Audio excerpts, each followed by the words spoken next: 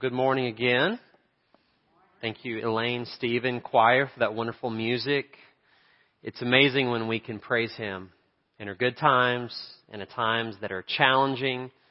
Some of you are going through some crisis right now, and I just want to let you know you can still praise Him through the storm, and He's with you no matter what you go through. Amen. We're going to be in the book of John today. If you'll turn in your Bibles.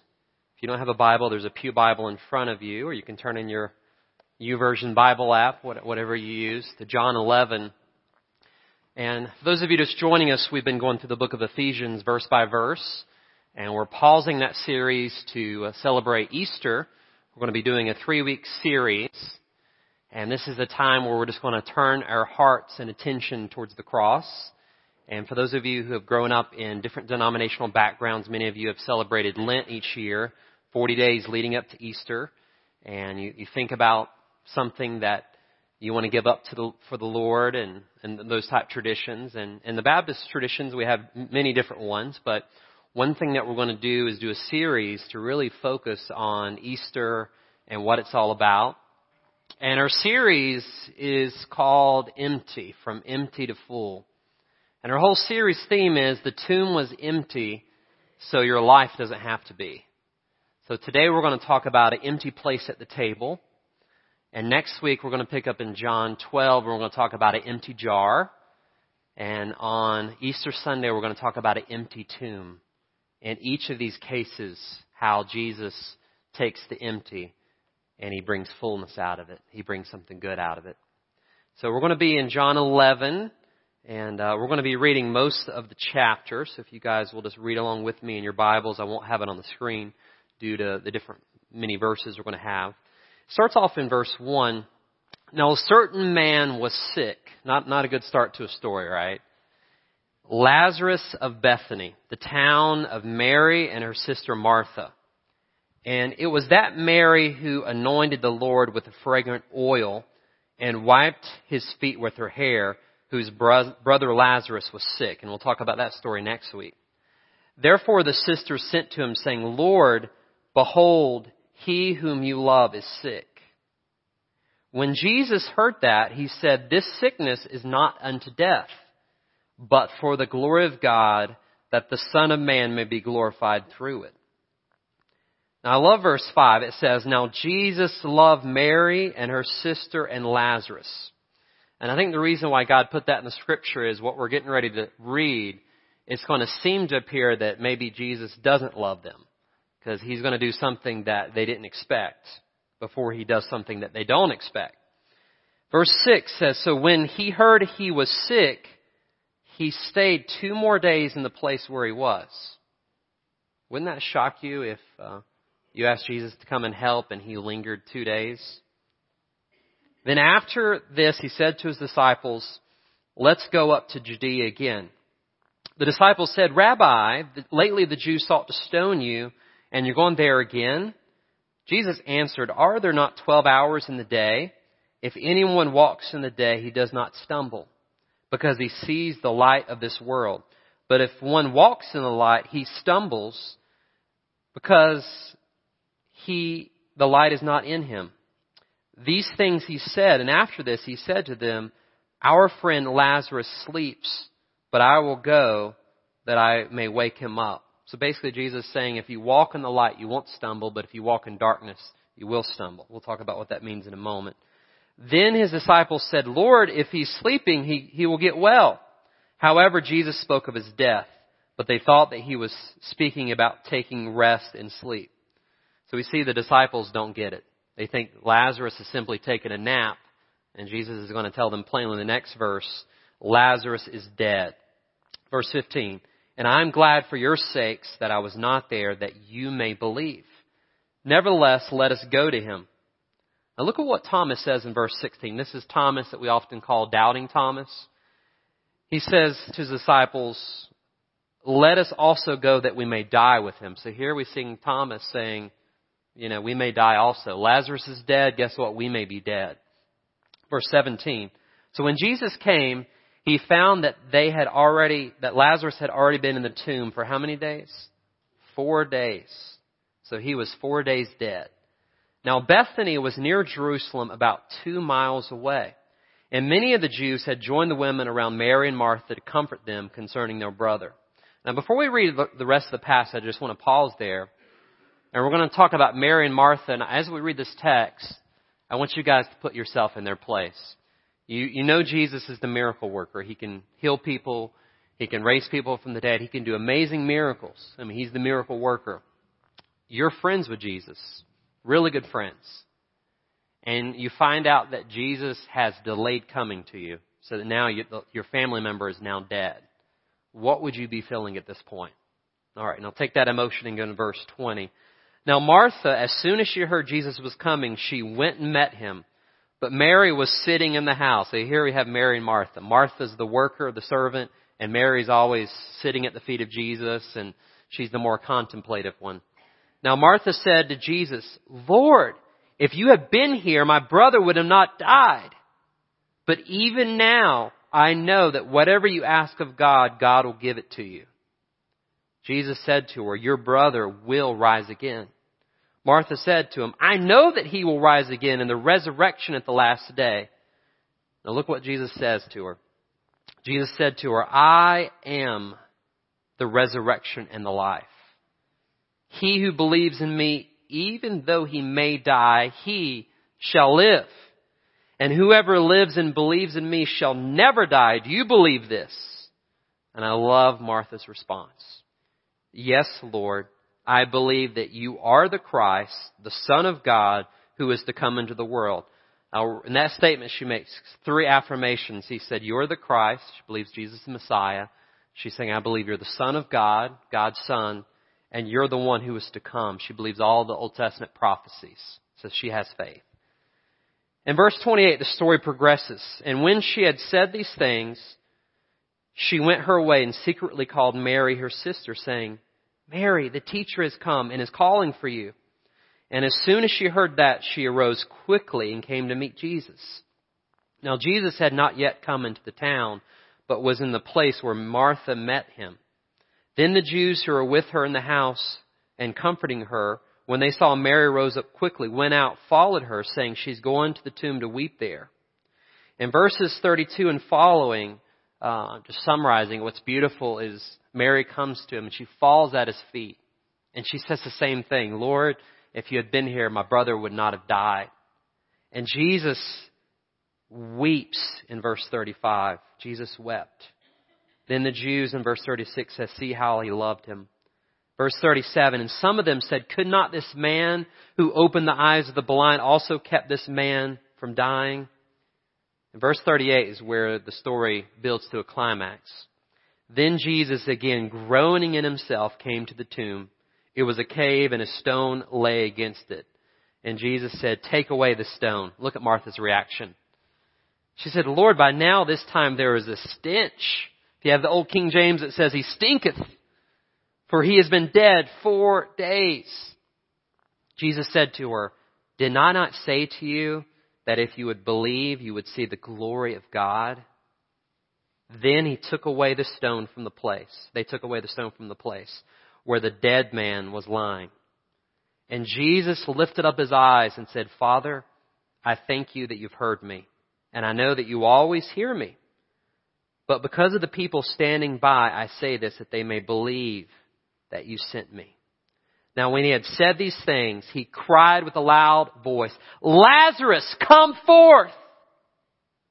And all of a sudden, he who had died came out bound hand and foot with grave clothes, and his face was wrapped with a cloth. Jesus said to them, loose him and let him go. Then many of the Jews who came to Mary and had seen the things that Jesus did believed in Him. Let us pray. Father, there's power in your word. And Father, I pray to some people who find emptiness in a certain area of their lives. It may be their heart is empty. It may be a certain relationship seems empty. God, whatever empty places in our lives, I pray that you would speak to it and that you would change the empty and you would make it full again. We ask and pray this. In Jesus' name we pray. Amen. Today we're going to talk about an empty place at the table. an empty place at the table. I can imagine Mary and Martha and Lazarus, the conversations they had. They were great friends. They were family. And all of a sudden, one day, Lazarus gets sick. We're not told what the sickness is. And then he dies. And their hopes get dashed to the ground. But I think there's some significance in the emptiness. On your outline, I define emptiness as any place, thing, person that's devoid of life. So in this case, there's an empty place at the table where there was someone sitting there. Now they're no longer sitting there. So on your listening guides, if you'll follow along with me, I want to give you a few thoughts about emptiness. The first one is this: emptiness is not something you choose. I don't know of anybody that's ever said, Timothy, I just want to be empty. I want to be void. I don't want to have any significance in life. Or Timothy, I just want, no one chooses emptiness. And when you look at the story, we find Mary and Martha, all of a sudden their brother gets sick and he dies. And there's an empty place at the table. I was reading recently about Tom Brady. Many of you are familiar with him. He's a 4-time champion for the Super Bowl. He has won MVP several times, 12 Pro Bowls, 14 division titles. He has basically more awards than pretty much any quarterback in history. As you can tell, he's pretty much married to a supermodel, multimillionaire. And he was interviewed several years back. This is after he had won his 3rd title. And I want to read you his quotes. Basically, he said, despite all of his success, he felt empty inside. Let me read you his quotes. He says, why do I have 3 Super Bowl rings and still think there's something greater out there for me? I mean, maybe a lot of people would say, hey man, this is what it is. I reached my goal, my dream. I think it's got to be more than this. I mean, this can't be what it's all cracked up to be. I love playing football and I love being quarterback for this team. But at the same time, I think there are a lot of other parts about me that I'm trying to find. So Tom Brady, with everything he's got, some of the things that some of you dream of, he says, I'm empty. I'm still searching. Well, if I could answer Tom Brady, maybe we can send this little clip to him. I would say, Tom, the answer is Jesus Christ. He's the only one who can fill your emptiness. Being a multimillionaire will not fill the emptiness. Being married to a supermodel will not fill the emptiness. Being a champion, being a celebrity, being successful does not fill emptiness. Only Christ can speak life into a lifeless situation. Only Jesus can bring the dead back to life. So Tom, that's not what there is. He's the only one that can give you life. So many of you today, as I look around, I know some of you have empty places at your table. Or maybe a spouse used to sit. Maybe a son or daughter, maybe a friend. And you're thinking, this is the empty place. I miss this person. I miss my husband, my wife. How can God speak to my situation? Well, I'm glad you are asking these questions as we're going through the scripture. I wish I had more time to unpackage the whole chapter, but I want to give you a few highlights that Jesus can fill the emptiness. So on your listening guide, the second point that we can learn about emptiness is trials can teach us some very important lessons. Trials can teach us some very important lessons. One day, a 6-year-old boy walked into his mother's room just crying, crocodile tears. Oh, Mom, I'm so sad. And Mom's like, what's the matter, son? I thought you were having a good day. And he said, I just learned to tie my shoes. And she was puzzled, like, why is he crying about learning to tie his shoes? And she asked him, why are you're growing up? That's a good thing. Why are you so sad? And he said, well, now I have to tie my shoes for the rest of my life. No longer have anyone helping me. And many of us feel that way. We're like, I have to go to my 9-to-5 job or my 7-to-7 job for the next 10, 20, 30 years. Or I have these kids that are challenging and I need to raise them for the next 18, 20, 30 years in our generation, right? The 20-somethings that still live at home, whatever. Or I thought retirement was so great, but man, it's not what it's cracked up to be. I thought I'd be sitting on the beach and I'm spending more time in the hospital and at the doctor's office than I am on vacation. I didn't know retirement was going to be this way. We all have the areas of emptiness, and we're like, God, why? But when you look through this text, a few points I want to bring up is this. Bad things can happen even to what you or I would call good people, verse 2. You notice in verse 2, if you turn back to the text, it says that it was Mary who anointed the Lord and wiped his feet with her hair, whose brother Lazarus was sick. And verse 3 says this is the one that Jesus loved. So the people that, from God's consideration, there's no one good because we're all fallen and we're all in need of grace. But from a human perspective, why do bad things happen to what we consider good people? Well, we know in the world bad things can happen even to good people. People die, people get sick. That's not the end of the story. We see in verse 3, God doesn't stop loving us when we're sick. Isn't it easy when you feel sick? Which, by the way, thank you for your prayers. I've been sick for 2 weeks. Last week it was every time I got out of the pulpit, I had to go to bed because my body was aching. I had sinus infection, all this stuff. But sometimes when you feel sick, it's easy to say, does he not love me as he once did? It's easy to start doubting. I once heard it said, never question in the dark what God has revealed to you in the light. So when you're going through a trial, don't question God's goodness. Verse 4, we see the Christian no longer has to fear death. Jesus said this sickness will not result in death. And the parallel, post-resurrection of Lazarus and Jesus, we know as Christians we don't have to fear death anymore. I heard from one black African-American pastor, he was telling a story. It was really beautiful. He said, all through human history, we thought of death as a pit, and there were footsteps leading up to the pit, but there was nothing on the other side. But one day there were footsteps leading up to the pit. Someone went down, and then they came out on the other side. So from now on, we see the footsteps on the other side, and we no longer have to fear death. Amen? That's the beauty of the resurrection. That's the beauty of Easter. We don't have to fear death.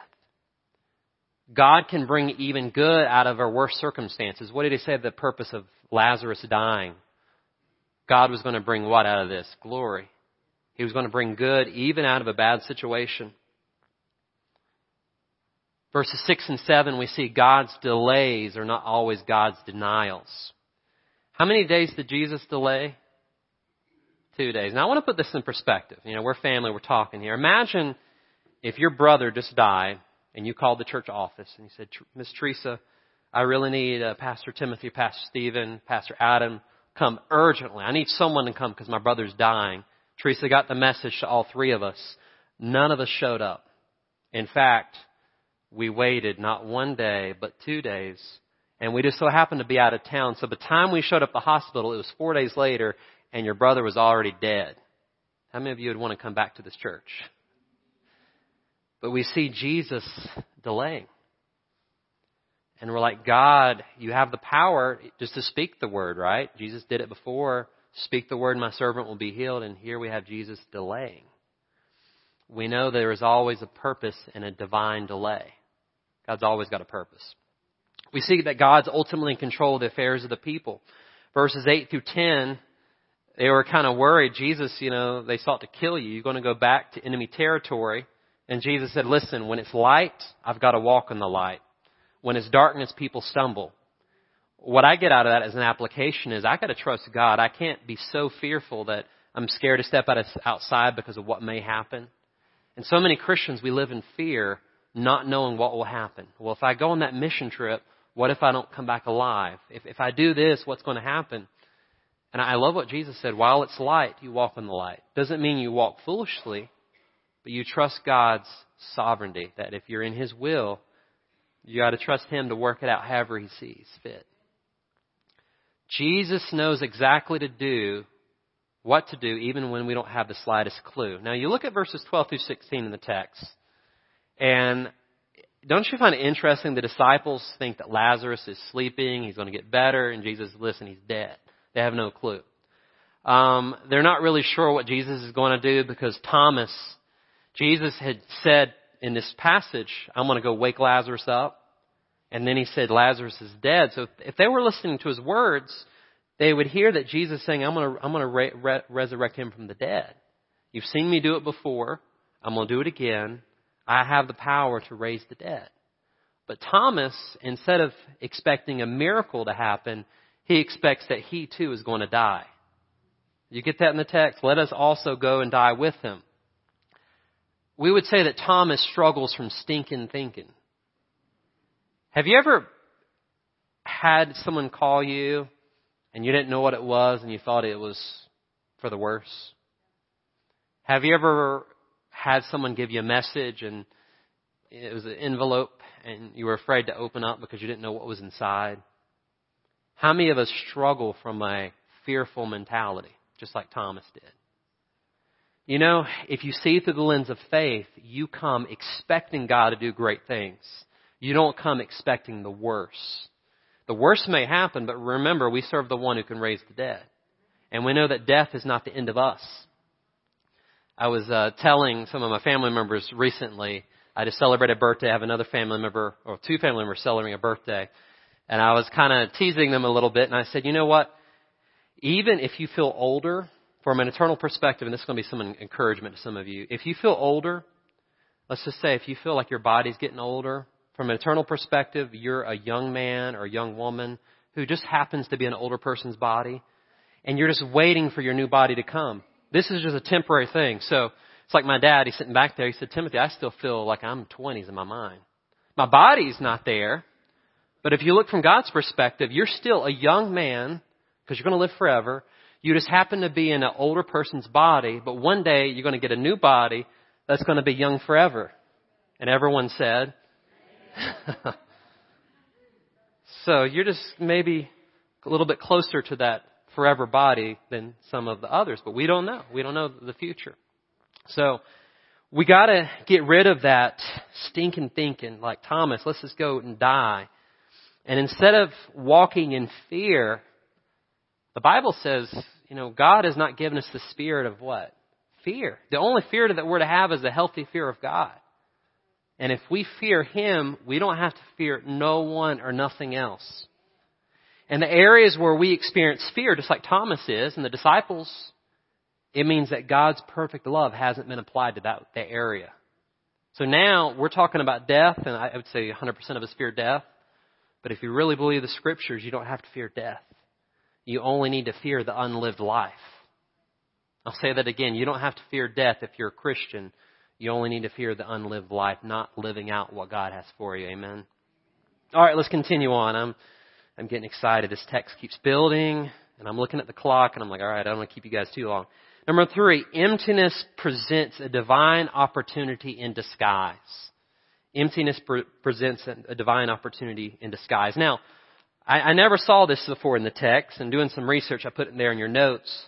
Most likely, Lazarus died the very same day the messengers came. Did you guys get that? Because Jesus delayed 2 days. You know, you look at the time to travel. If you look at your outline, day 1, most likely this is the scenario. The messengers came to see Jesus. Lazarus dies. So at that point, the only way Jesus could have healed him was to speak the word. Day 2, the messengers returned to Bethany. This is the day Jesus delayed. Day 3, Jesus waits another day, then departs. And Jesus arrives in day 4 on Bethany. And at this point, Lazarus has been dead how many days? And we're going to talk about that. My wife and I were having a discussion about this before. So here's something I want you guys to get. If Lazarus had never died, there'd be no need for a miracle. If you were never in a crisis, you would never need a miracle. So if you're going through a hard situation right now in your personal life, your family, in a friendship, in your career, the implications could go on forever. If you're going through a personal crisis that you can't solve on your own, I've got good news for you. You're a good candidate for a miracle.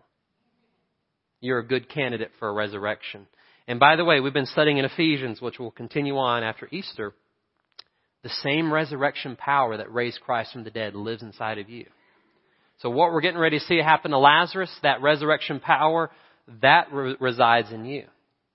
So when Jesus speaks something, He can also perform it through the power of the Holy Spirit inside of you. So let's look at the two sisters here, Mary and Martha. How many of you have ever heard a good message on Mary and Martha before? Sunday school lesson? Okay. So we know that Martha was the servant. She was the worker. She was the type of person Like in today's Arden First, should be teaching the Sunday school class, should be greeting, should be ushering, should be cleaning up, should be doing Wednesday night meals. Do I have any Marthas in the room? A lot of you. I've got at least 20 or 30 Marthas in the room. Mary, on the other hand, she was the contemplative one. She loved sitting at the feet of Jesus. She loved worship. She'd be the one that you'd catch singing in the hallway. Lord, I lift your name on high. She would just be singing. She'd be celebrating. She'd be meeting with Elaine and Stephen for choir practice. She was a worshiper. She was contemplative. And they cannot be polar opposite personalities. So here's what I want you to look at this passage. And I've never thought about it before until now. But what did this crisis do for each personality? Let's look at Martha, the worker. For those of you who are busy, you ain't got no alibi, you're just busy, you're workers. Crises tend to slow you down. Have you noticed that? Have you ever noticed that some of you, when you get sick, it's the only time you have time to really think about life? I found that the last 2 weeks. I'm in bed and I'm forced to think more because I'm so busy. So this crisis presented a divine opportunity in disguise for Martha because it forced her to slow down. It forced her to think about life and death. What about for Mary? And by the way, what did Jesus reveal Martha? What did he reveal himself as to Martha? He said, I am the resurrection and the life. And I love how, for those who are servants, the Lord sometimes reveals his mysteries to his servants, the prophets, the Bible says. So Jesus revealed a revelation of himself to Martha. He said, I am the resurrection and the life. But look what happens when Mary approaches Jesus. She falls at his feet. She cries. Jesus cries. And by the way, what's interesting, in the original language, that you got all these mourners that are wailing and screaming, and a lot of them are professional mourners. Jesus, his tears are silent tears. He's not screaming out. His are controlled. His are sincere. So Jesus weeps in John 11:35. But then all of a sudden, Mary comes to him.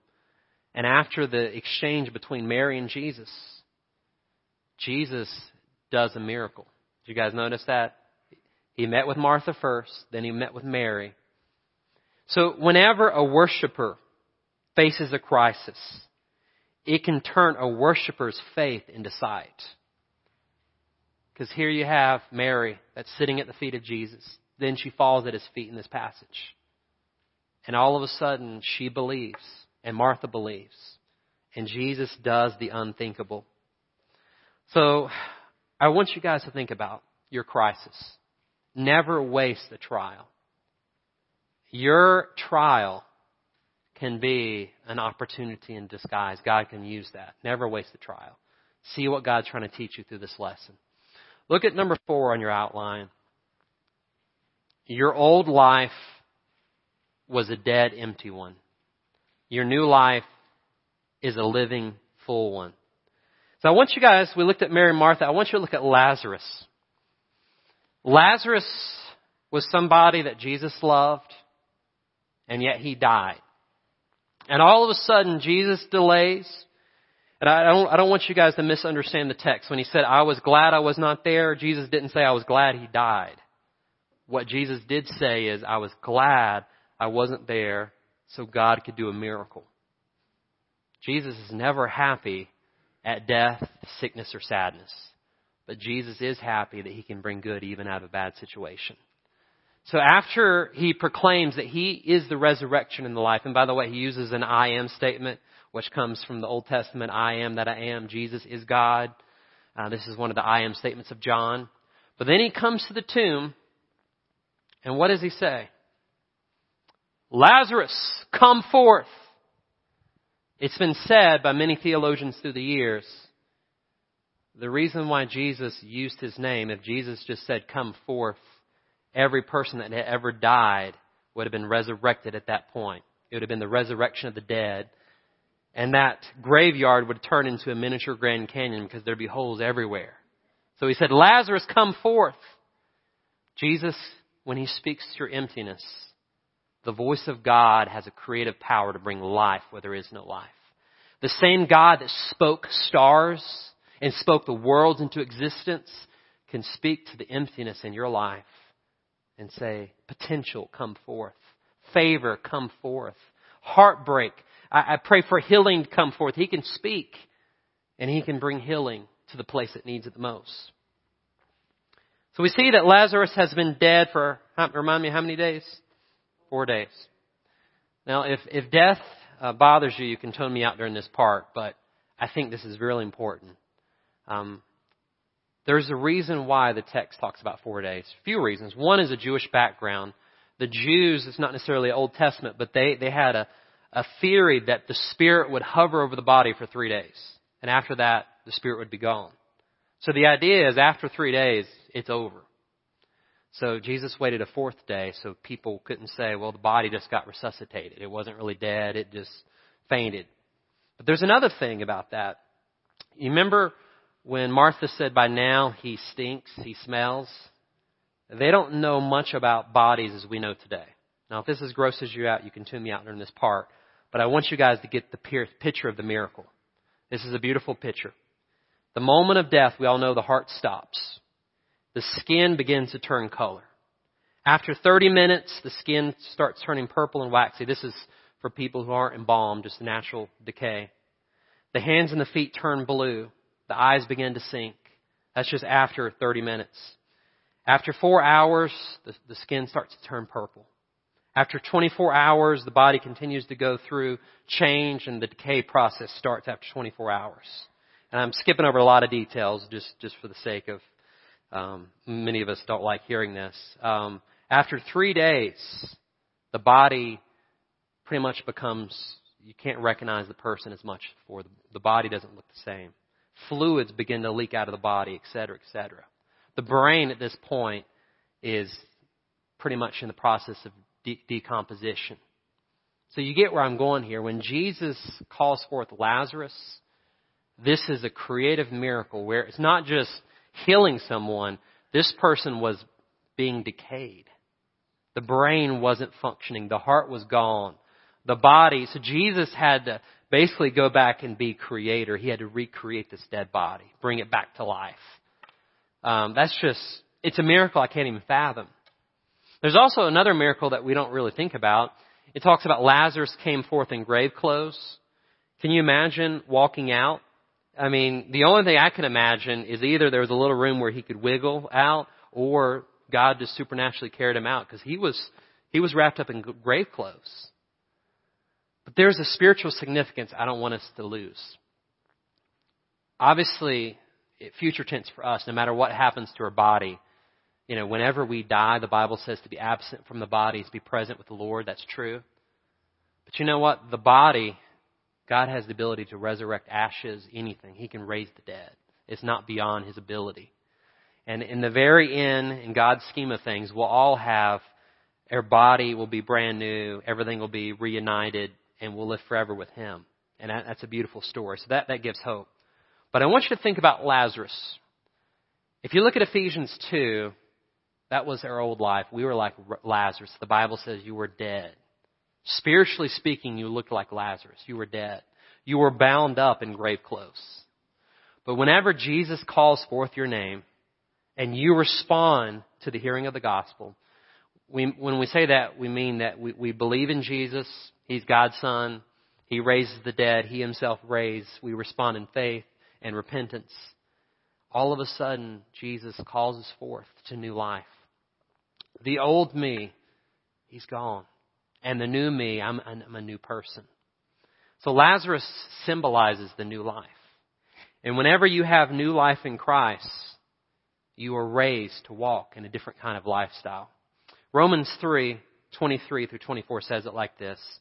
For we have all sinned and fallen short of God's glory, being justified freely by His grace through redemption that is in Christ Jesus. See, here's the picture. Jesus paid the price for us to be set free. So we should no longer be walking around in grave clothes. We should no longer have things that bind us and chain us. We should be free to live a new kind of life. So if there's an emptiness in your life, Maybe you need Jesus to speak to you once again. Maybe you've responded before, but somehow you went back in the tomb, you got the grave clothes again, and it's like, Lazarus, what are you wearing those clothes again? I thought you were clothed in the righteousness of Christ, and now you're back in your old ways. But you know what? We have that old nature, and we can still do that. But Jesus calls to us and says, come forth. I've called you to live a new life. So whenever there's a spot of emptiness in any place in our life, it simply means that we need to give that area of Jesus. And as we learn in Ephesians, His fullness can fill that. But He chooses not to fill a place that we won't surrender to Him. So the places that are empty are simply the places that are unsurrendered. If you look at your outline, the take-home truth is really simple. Jesus is the only one who can fill the emptiness in my life. The more I allow Jesus to fill me, the less emptiness I will experience in my life. So at times we'll face emptiness. At times when there's death, when there's sickness, there's sorrow. And you know what? We got to ask Jesus to fill those areas because He's the only one who can do it. So the action step, your take-home assignment, as we have every week, to apply this. What's one area of emptiness in your life, my life? Can we allow the Holy Spirit to help us and to fill this? Because God's fullness wants to invade every part of you. But He chooses to invade only that which is surrendered. He doesn't force Himself on anyone. Let us pray. Father, we thank You that You changed things for us. We thank You, Lord, that we can go from a place of death and decay to new life in Christ. Even as Christians, God, we can go back and wear grave clothes and shackles. When Jesus says, Lazarus, come forth, unbound him, let him walk free. But God, so many times as Christians, we walk in bondage to maybe it's legalism, maybe it's a sin issue, whatever it may be. And God, I'm calling forth the church through Your presence to say, come forth. Walk and live a new kind of life with no one looking around. Would there be one here that would say, Timothy, I'm like Lazarus and I've never come forth the first time. But you mentioned receiving the message of forgiveness, receiving a new life and a new start. If God spoke to you during that time, it's really simple. If Jesus is calling your name, if you'll just simply come forth in faith and say, Lord, I believe, and you will turn from your sin and turn to Christ, you will have new life. And you will have the promise of no matter what happens to you, you will live forever with Him. Is there anyone that would say, Timothy, I need to receive Christ today? I want new life. That's you to slip up your hand. No one looking around. No one looking around. Would there be anyone that would say, Pastor Timothy, there are places of emptiness. It could be the search for significance. It could be a family situation you're dealing with. It could be a health or sickness issue. And you just feel this void that something's not as it should be. And we all live in this land where there's a lot of empty spots. And you would just say, Jesus, I want You to fill this emptiness with Your presence. Invade this area of my life that needs Your touch. If that's you, I'm not going to ask you to raise your hand. Just say a simple prayer. Say, Jesus, You know the place of emptiness in my life. You know the places of emptiness. I pray that You would fill this emptiness with Your fullness. In Jesus' name we pray. Amen.